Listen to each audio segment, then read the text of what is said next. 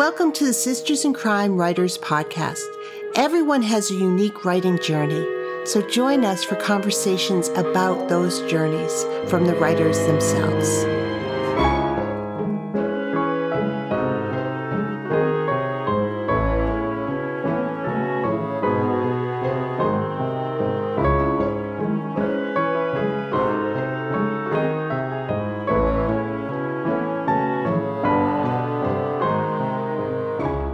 Hi, this is Julie Henriques, Executive Director of Sisters in Crime, and I wanted to pop in here for a quick reminder that from June 1st through July 31st, our Pride Award submissions are open. The Pride Award is for emerging LGBTQIA+ authors who write in the crime genre. Information is on sistersincrime.org's website and also in the show notes for this episode.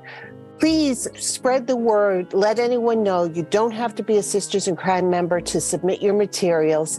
And we're really looking forward to supporting new voices in the crime writing field and new LGBTQIA+ voices. So June 1st through July 31st, check it out on sistersincrime.org. It's not for members only. Thanks so much. Hi, this is Julie Henriques, the Executive Director of Sisters in Crime, and I am thrilled to welcome Elle Marr to the podcast today. Elle is a #1 Amazon charts best-selling author of thrillers. Her latest book, The Family Bones, earned a starred review from Publishers Weekly, which called it a mesmerizing psychological thriller. Originally from Sacramento, Elle graduated from UC San Diego before moving to France, where she earned a master's degree from the Sorbonne University in Paris. She now lives and writes in Oregon with her family. Elle, welcome to the podcast. Thank you for being on. Thank you for having me, Julie. I'm excited to chat. Well, I look forward to talking about so many things, but let's start where I always start and ask you, when did you say to yourself, I want to be a writer? I think like so many of us, I was very young, probably around 9 years old. And it was several years after I fell in love with reading. And at that point, at the ripe age of 9, I thought, could I write something? Could I write something that someone might want to read? Very precocious, of course. And I started writing in my little diary from there, and sometimes made up stories, but mostly just accounts of my day, playing with my sister and my cat. Well, and I think that's I don't think that's precocious. I think it's great to start writing. But how did you sort of come to, let me try and write a novel? It's very closely aligned with that 9-year-old epiphany. I at the time, and I'll be dating myself here. My family was on the pre-AOL platform Prodigy, which was truly like the precursor to the massive explosion of America Online. And on Prodigy, there were these online writing forums for adults where people were just kind of world building together and submitting one chapter at a time and posting to internet bulletin boards. And I sneaked on there as a 9-year-old and submitted several chapters and thought, I can fake this pretty well. No one seems to know that I'm under double digits. And from there, I was just tickled with the idea that, again, people would read my stuff and I would get feedback. At 9 on Prodigy, I mean, you may be dating yourself a little bit, but I also find that fascinating that you were that driven to sort of say, let me do this. That's brave. It's very strange. Like in hindsight, as an adult, very, very strange. But I have second guessed myself and gone back through the years. Like, was I actually that young? And truly, because we got AOL, I think the year or two after. So it would have been, and I'm positive it was on Prodigy. It would have been when I was 9, maybe 10. Wow. So it's very strange to think about now. What an oddball child. And also, I was proud of myself. I am proud of myself that I was able to, write, I don't know, probably 500 words at the time and create a little story. I wish I still had it. It's lost to the internet black hole, the pre-internet black hole. Yes. Yeah. Yes. I mean, I obviously remember those days very well. I was not 9. I was quite a bit older, but I don't think people understand what the second phase of the World Wide Web, what we had beforehand and what you had to do to even talk to people, but how great that could be. Yes, absolutely. So you're writing short stories at 9. How did you move into and build your craft for writing novels? And let's start here. Was it always crime? Were those crime novels?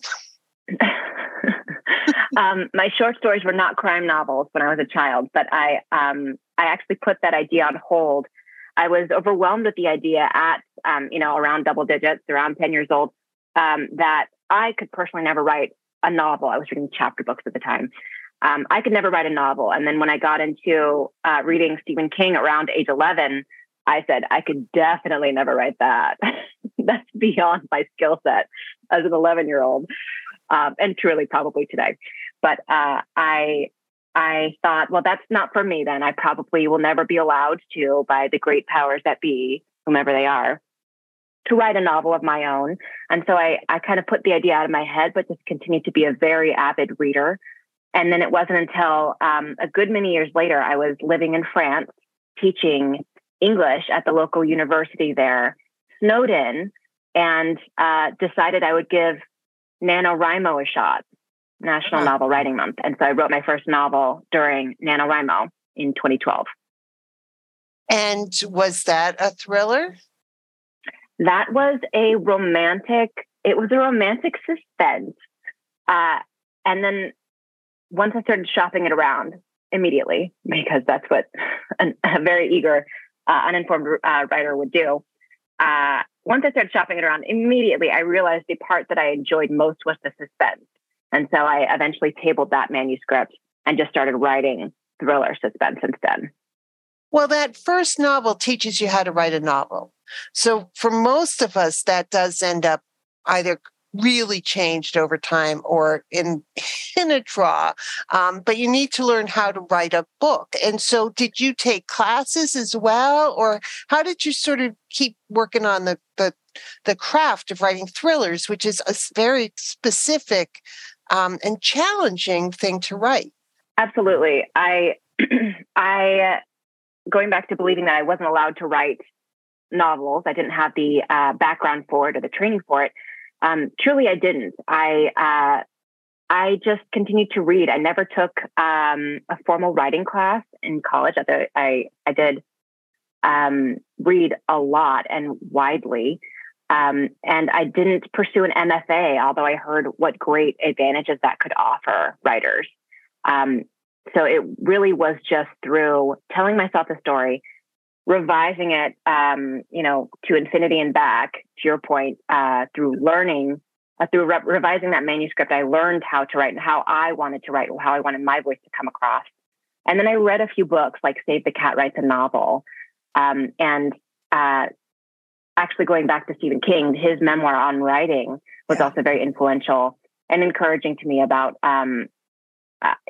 the craft of writing and how to continue pushing an idea or a story until it's ready, or to shelve it, and the ways in which to tell whether or not that is the case, whether it should be shelved or it's ready to be shared with others. Yeah, I will add both of those books to the show notes for this episode so that folks can know about them. They're both really helpful books. And craft books are, I don't know about you, but I continue to read them just to see if there's something new. Absolutely. Yeah. Yeah, and absolutely. I agree with that. I'm going to go back to Stephen King at 11. That's some pretty incredible reading for an 11-year-old. To be perfectly transparent, it wasn't technically Stephen King. It was his alter ego, Richard. Oh, goodness. I'm blanking on him right now. It was not given to me as a Stephen King book. It was actually referred to me by another 11-year-old, another very avid reader in my class, my sixth grade class. And he said to me, this is an intense book. You might enjoy it. It's a really well-written book. 11-year-olds as they discuss literature. And I said, well, I'll give it a shot. And I was horrified, of course. It's the book is The Regulators. And it was, I think, the first book written by Stephen King's alter ego, Richard. And in the back of the book, it says that this author, this book was published posthumously, in that it was found in this author's attic, never published. And sadly, this author has passed on, and so we'll never get to see his additional works. So it was very much strictly, that was my understanding of it at the time. And it wasn't until years later that I discovered this is actually Stephen King's alter ego. And of course, Stephen King is very much alive and prolific. And so I thought, that makes sense. That was a very scary book. I understand that it was actually written by Stephen King. That makes a lot of sense. But it was a story that absolutely captivated me, again, during our reading time in class. Under great. The neon fluorescent bulbs of my classroom. It was a trip. Well, and Stephen King and those books are a great framework, certainly on how to write a book, but also how to scare people, how to make people feel. So in writing thrillers, you do the same thing, maybe not with the intensity of, no, I don't write horror. The horror, but thrillers are seat at your pants. The reader knows more and putting it all together. What draws you to writing that genre? I'm drawn to writing thrillers because I love reading them, and it's my consistent effort to my goal to write something that people will be compelled to follow through 300 pages. Truly, as I'm writing it, I'm always viewing it as a reader. I mean, maybe not simultaneously, but I'm always pursuing that goal of, am I entertained? Am I compelled? If I were reading this for the first time, would I want to turn the page? And it's my mantra. Do I want to turn the page? Will a reader turn the page with every page and chapter that I write? And that is why I both write and love thrillers, because I continue to read very, very widely, but I didn't get into thrillers until I was maybe not obviously, an adult more consistently. And I just found myself sucked into the world that was created in these books, and wanted to create that same experience for others. So what you are really saying is that you want people not to sleep. You want to cause bags under people's eyes because they can't put it down. I want to pay it forward. I myself have had plenty of sleepless nights. Yes, I want to pay it forward, the sleepless nights. Yeah. Because that's one of the things that I always find with thrillers. Maybe with a mystery, I can put it down and pick it up. But with thrillers, you just, one more chapter. What's going on? It's so fun. It's the best. I think it's some of the most fun forms of escapism. And that's truly what we're doing with literature anyway, right? Yes, all literature. So are you... as you've been building an amazing career, thrillers weren't always a space that there were a lot of women writing in or publishing widely. And I suspect that women were always writing thrillers, but that's sort of changed in the last few years. Are you finding that, there's more space for you to sort of have your own voice and to create thrillers rather than it always being sort of a specific genre that could be anticipated? Does that make sense? Yes, and I completely agree with that. I think there is more space for women authors and thrillers that revolve around female characters. I think that's the advantage of having such a wide market, both with ebooks and with publishing kind of reevaluating its standards or its criteria for publishing books. And also the power of social media. People, I think readers, once they finish a book that they like to seek out the author and see what that person is like off the page or when they're away from their computer. And I think that changing, very dynamic marketplace and environment socially that we have has led itself to a lot more interest and a lot more, a higher threshold for a variety of stories. Yes. which I think is really great. It's been a lot of fun to discover new authors myself over the last few years, to your point, during this explosion. Yeah, it's a very exciting time. Let's talk about your process a little bit. You write standalones? I do, to date. To date, we could talk about that in a little bit, but how do you come up with an idea? Like, how do you start? As you know, book contracts help certainly, with the whole thing. But how do you sort of say, this is the theme, this is what I want to write about? What's that process like for you? Yes, I write standalones, and so my husband has asked me several times, "Aren't you scared that you're going to run out of ideas? Like, would you want to invest in a series?" And my answer to that is always, I am, for better or for worse, constantly thinking of new ideas. Whether or not I want to spend 300 pages with them or someone else might is a different matter. But I think a lot of writers are concerned by that idea of like, what if I run out of ideas? What if I run out of books to publish? And certainly I feel that, but so far it hasn't come to pass. And I'm just very grateful for that. I do think it's part of this onslaught of content that we have these days, streaming, online, cable, film. There are just so many new shows and films to consume, and that always drives inspiration to me for my next book idea, or it causes me to look at my existing manuscript and say, the plot point I had chosen here isn't really doing it. It's not really as compelling as it should be. So I just found like this constant influx of content fuels inspiration. It's been fun to discover I can write more than one book, to say the least. And so is there, a topic or a plot or, what? So my understanding of thrillers is that it's a plot-driven book. Characters matter, but it's a plot-driven. I mean, it is the plot. Do you find that like you'll read about something or somebody doing something and all of a sudden it just creates the gravitational pull that brings in all the ideas in your head? Do you write things down? Do you, what causes that gravitational pull for you? Yes. The first point that you made, I will see an idea, I will see a headline, and it will immediately cause me to dwell on it. If it's a headline that really catches my eye, I will just dwell on it. I will think about it. And if I find myself really mulling over that idea for days on end, I know it's a good storyline, and I'll write it down in a little notes app that I have. Mm-hmm. And then when I'm going to attempt a new book, or I'm talking to my editor about a new book, I will scroll down my list and see if any of these fragmented sentences could be developed into a larger story, a larger thriller story that might fit the bill, that might entice readers.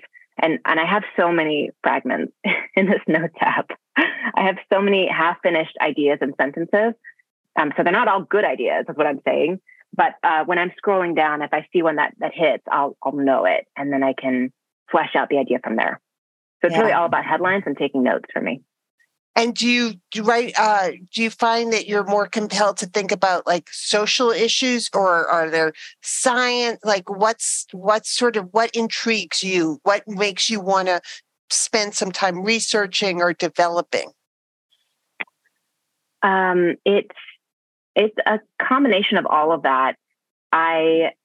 It's funny to think in hindsight, in retrospect, I really think I've been preparing to write books my whole life, in that I've dabbled across a ton of different subjects. I studied biology for several years in college before I realized that was not for me. That was for other people, not for me. And, I lived abroad for 3 years. I lived in France. I traveled to a great many places in Europe, and a few places outside of Europe. And I've just been compiling internal notes on experiences, things I've heard from other people, who are specialists in their field. And that altogether fuels what I think is interesting, and then what I think I can write well, because I shouldn't be writing everything, right? Like I should never attempt a Hot Zone remake. I'm not an Ebola expert, but there are other things that I can speak from very authentically, or experiences that I can research more efficiently that drives my decision-making process. Can I do this well? Can I do this well as Elle Marr? Versus, is this a story someone else should tell? Right. And what's so interesting is that one of your fragments, like 3 people could read that fragment and write 3 completely different books. So it's interesting how those ideas come. Do you plot, or do you come up with the idea and then just start writing? I plot. I have to plot. It's the way that I've gotten into a more regimented writing routine by plotting. And also I had the good fortune of having books under contract. And so with a deadline set by someone else, I have to break that down into smaller, more manageable deadlines. And that means like at least mapping out the major plot points. So I probably have, like 8 big chapters, or 8 big things that must happen in each book when I start writing. And then the 32 other chapters are kind of up for grabs. Those kind of develop and reveal themselves as I am researching the characters and researching the events. So that's fascinating. I mean, that's especially when you're, well, not especially. Everybody writes the right way. I mean, the right way for them. But in thrillers, I do think from the folks in the classes I've been to and things I've read, it is the driving the action and making sure everything's contributing to that arc. I mean, everything, so that the reader is there, and knowing what that guideline can be is really important. Yeah, absolutely. So you have your action, your things that are going to happen in the book, and then you're writing around. You're adding the different elements. Are you, do you belabor the first draft? Or you get this draft written so that I can get to the editing? What's your favorite part of? It's all difficult, but what's your favorite part of the process? My favorite part of writing is it's getting to the point in the end when you're editing a very polished draft. I really love writing. I love the actual act of putting words to paper, but it's, I have to have excellent time management skills. I have young children. Yeah. And so I really have these small pockets of time. And so I'm just hammering out paragraphs, hammering out chapters where I can.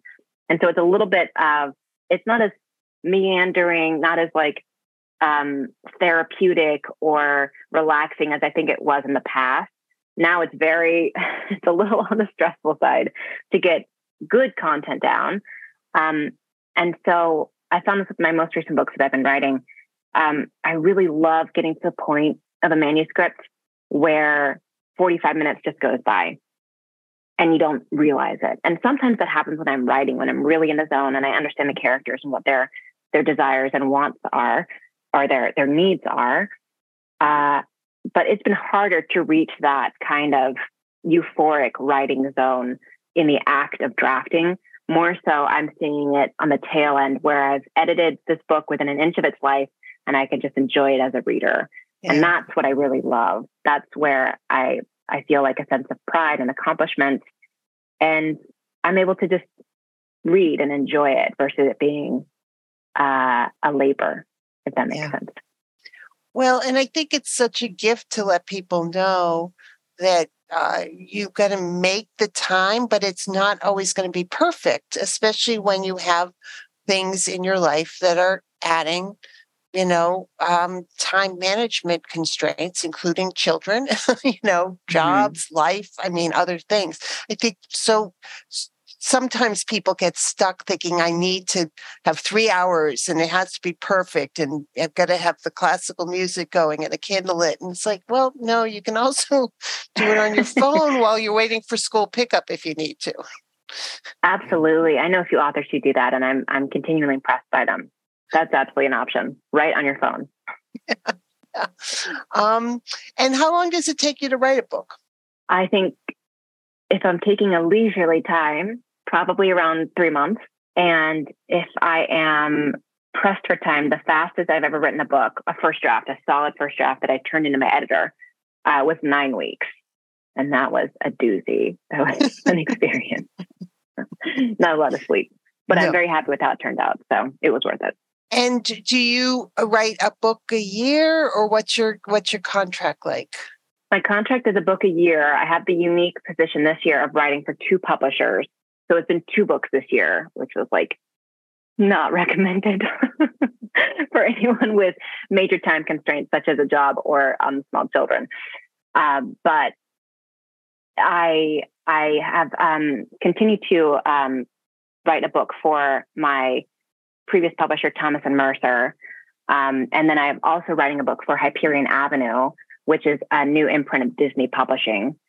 So it's been really surprisingly complementary, because one is a psychological thriller, what I write for Thomas and Mercer. And then the other is more of a straight thriller for Hyperion Avenue. And so they've been really totally separate, totally different books and themes, but really complementary in that I'm able to look at them each as the author and kind of learn things from each manuscript in real time and then apply them to the other manuscript. So it's been wonderful, but difficult.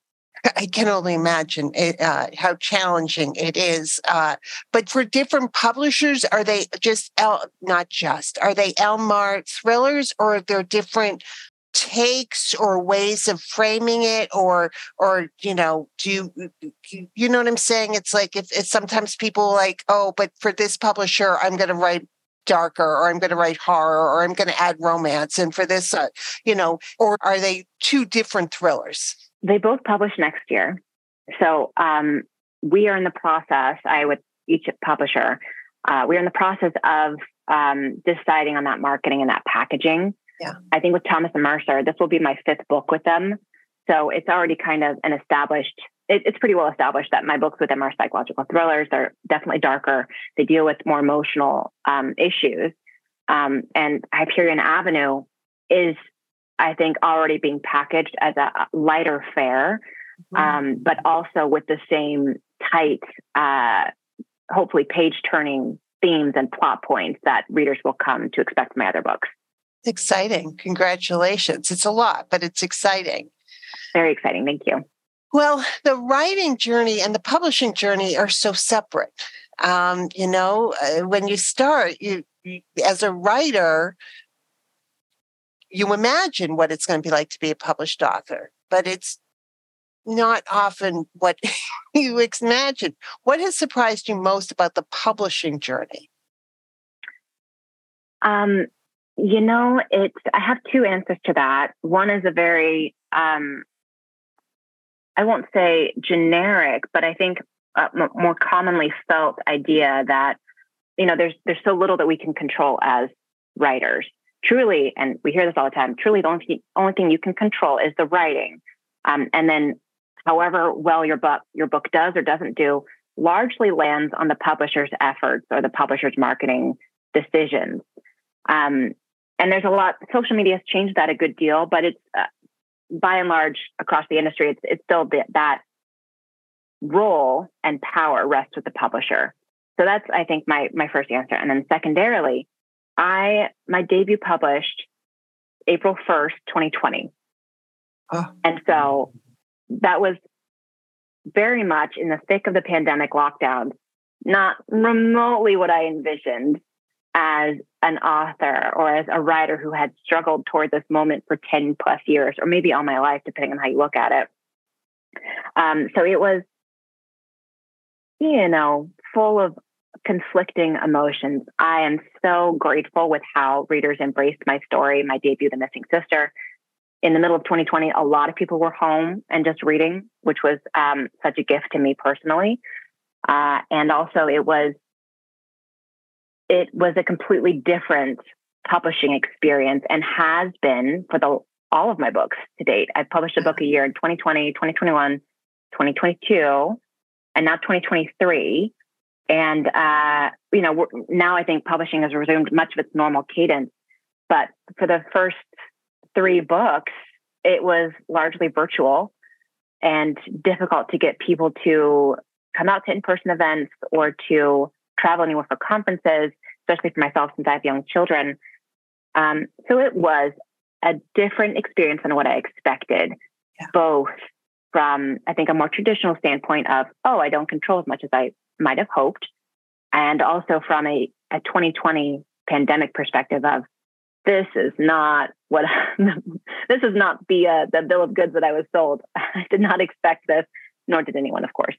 But now we are, I think, kind of finding our way back to what publishing was a few years ago, and that experience for authors. And it's been interesting to see the night and day shift from publishing in 2020.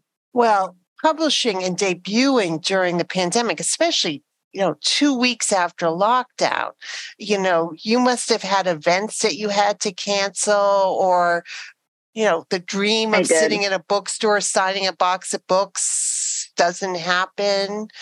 Yeah, it hasn't happened yet for me. I've done a few individually, but doing like a massive event hasn't happened for me yet.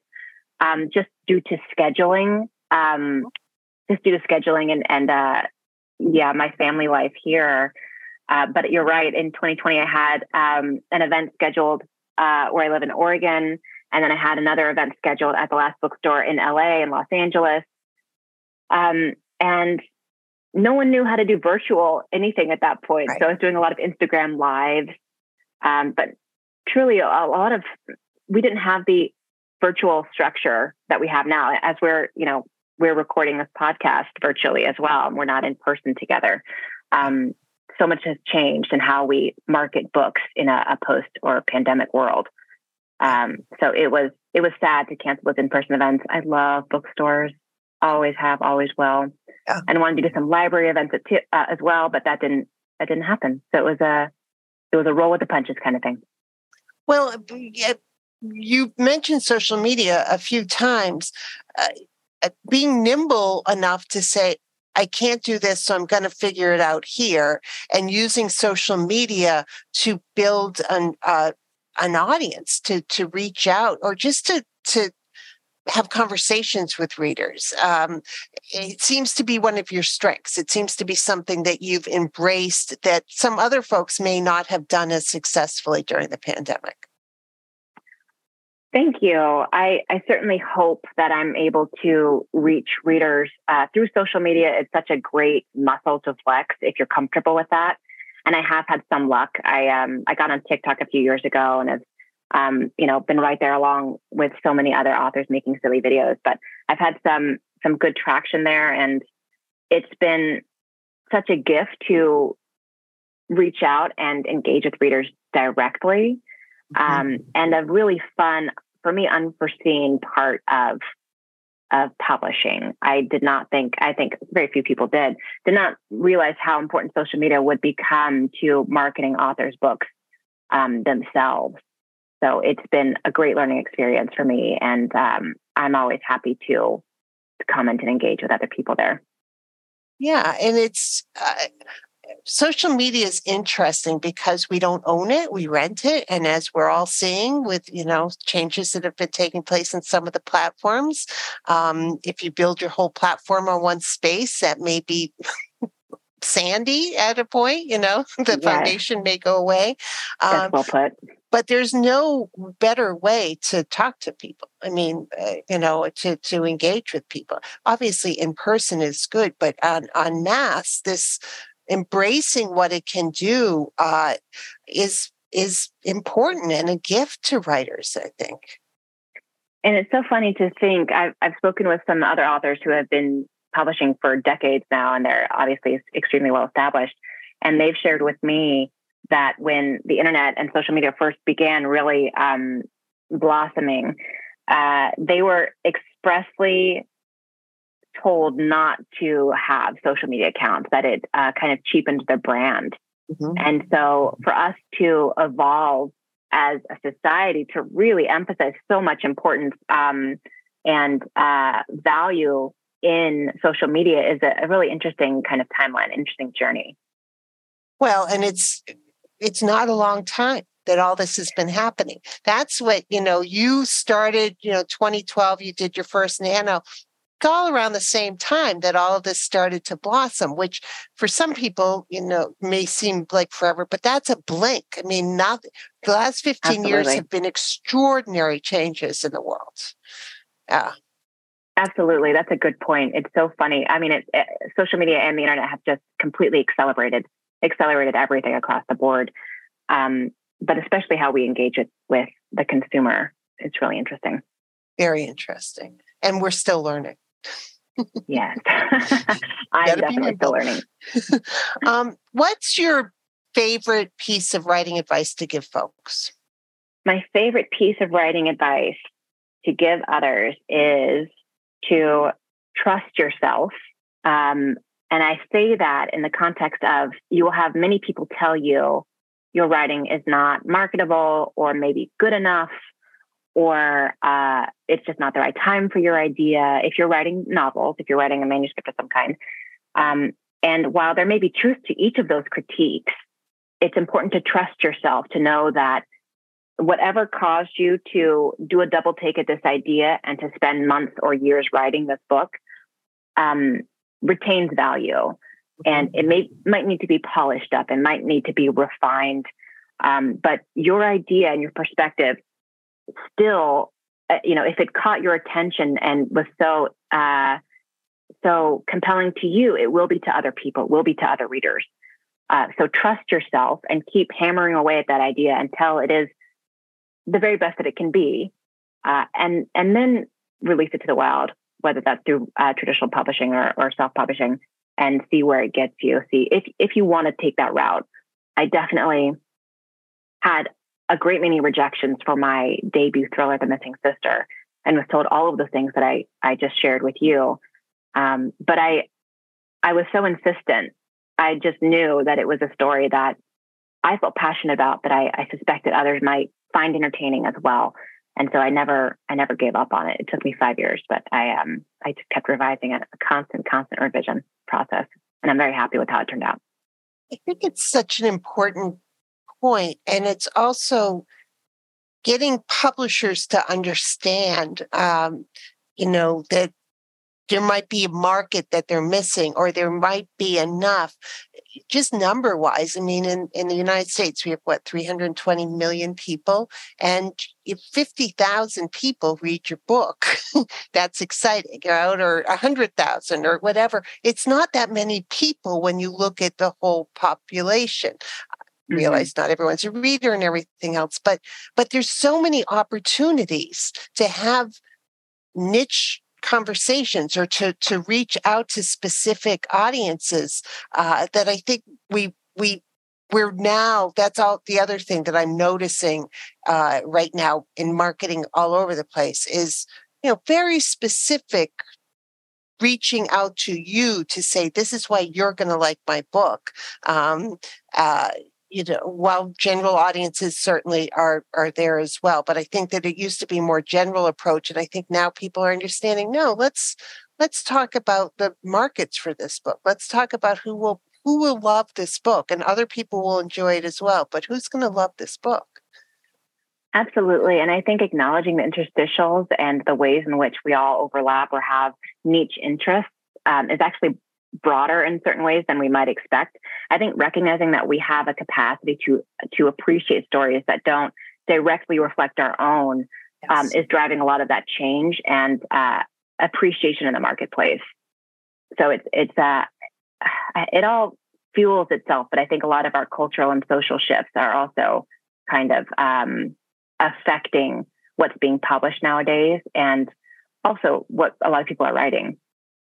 Which I think is a really exciting shift. I mean, it's an exciting opportunity to consider the whole instead of the specific narrow lens that we all saw the world through for so long of, male, white, this, middle class, educated. But now it's like, oh, no, there's a lot of stories, but I can enjoy them all and just, relate to different characters. It's an exciting time. I really do think. Absolutely. I agree with that. So you've been writing 2 books. Are you writing 2 books for a while? I mean, is this going to be going? So I'm leading up to you started writing romantic suspense, Elle. Do you think that maybe at some point you may go back, write a series or switch genres, or are you staying here for a while? I know as writers, folks keep challenging themselves. And I hope readers appreciate that. Like you set it out, like, let me now play with different points of view, or let me add this character, or let me bring in this theme, or let me make it harder for myself, as if writing a book isn't hard enough. Let me make this harder for myself. So where are you sort of seeing things as you're looking at yourself 5 years from now, or, or are you just trying to get these books written and meet your contractual obligations, which isn't small? Right. All good questions. I definitely think I love the thriller genre, so it would surprise me if I really deviated from that for too long. I really enjoy writing psychological thriller, which is what I've done to date.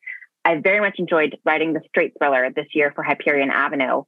And so I might continue down that path, but I hope that I would never deviate from the psych thrillers for too long. It's too much fun for me. I really enjoy it. I don't know what that says about me, but I find it to be very entertaining and fun to write. That being said, as I said earlier, I have a ton of different ideas, and some of them are not in the psych thriller genre. I do have that romantic suspense manuscript that is just sitting on my virtual bookshelf, waiting to be trotted out at the right time. Side note, there might never be a right time. It might just always sit. But it was my very first book, to your point, and I learned how to write through refining that manuscript. So I did enjoy it. I just, the romantic elements, I can write romantic elements in a book, but having it be like a significant portion of the book to where it is a romance/suspense in equal parts. I find that very intimidating. I enjoy reading romance, but writing it, there's such a craft and nuance to it. And I just haven't dove in. I haven't dedicated myself enough to really writing romance. So I'd be a little intimidated to resume refining and eventually trying to sell that manuscript. We'll have to see. But I'm open to other genres. Long story short. Yeah. And what do you do to challenge yourself now? You, as you said, psychological suspense, and then a psychological thriller, and then, a thriller without, are you playing with points of view, or are you sort of, what are you doing to keep yourself engaged and excited? It's a task each time. And now that I have, I'm finishing edits on my 6th book. And truly, when I began writing on my debut, rather, I should say, published in 2020, I didn't know if I would write more than 3 books. I just didn't know if I had it in me. It's a very daunting task to world build 3 standalones, let alone more than that. And so for me to have to be finishing edits on my 6th book is very surreal. And I also want to,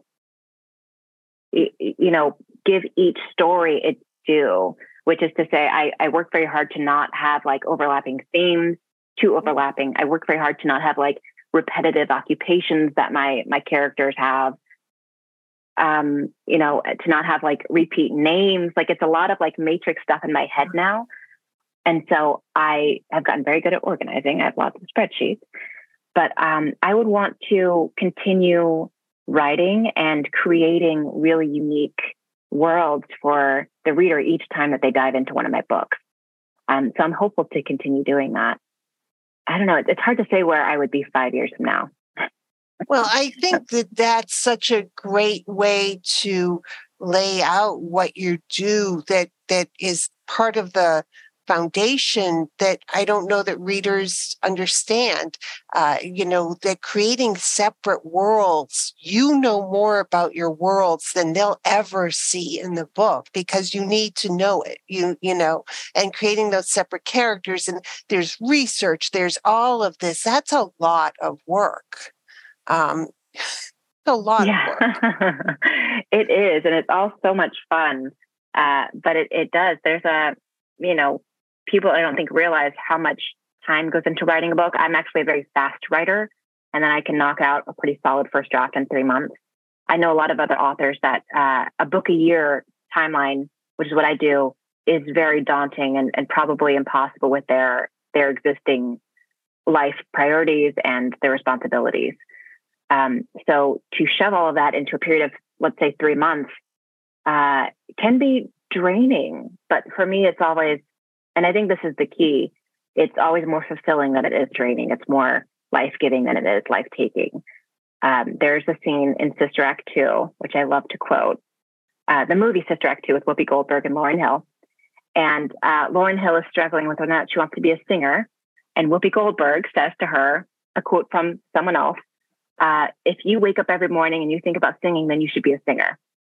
And I wake up every morning and I think about writing. And whether or not that means I should be a writer, I won't debate, but it's always been there for me, that passion. And it's something that I will continue to do even when I don't have a full manuscript or I don't have a book contract. It's just something that I really find joy in doing. Well, that's such a gift of a statement that I don't know that we could top it. I think that's what being a writer is continually having that passion. Being published is its own thing, but being a writer is waking up and wanting to write or thinking about writing or doing something. So we're all grateful that you wake up wanting to write. Well, thank you. I appreciate it. I love writing for people, and it's such a gift to know that people are consuming my words somewhere out there. Yeah. Elle, thank you for such a great conversation. It was wonderful to have it and to meet you. Thank you for having me. It was so much fun. I'm so glad to be part of Sisters in Crime, and I look forward to seeing the podcast later on. All right. Thank you, Elle. Thank you. Bye, Julie. Bye.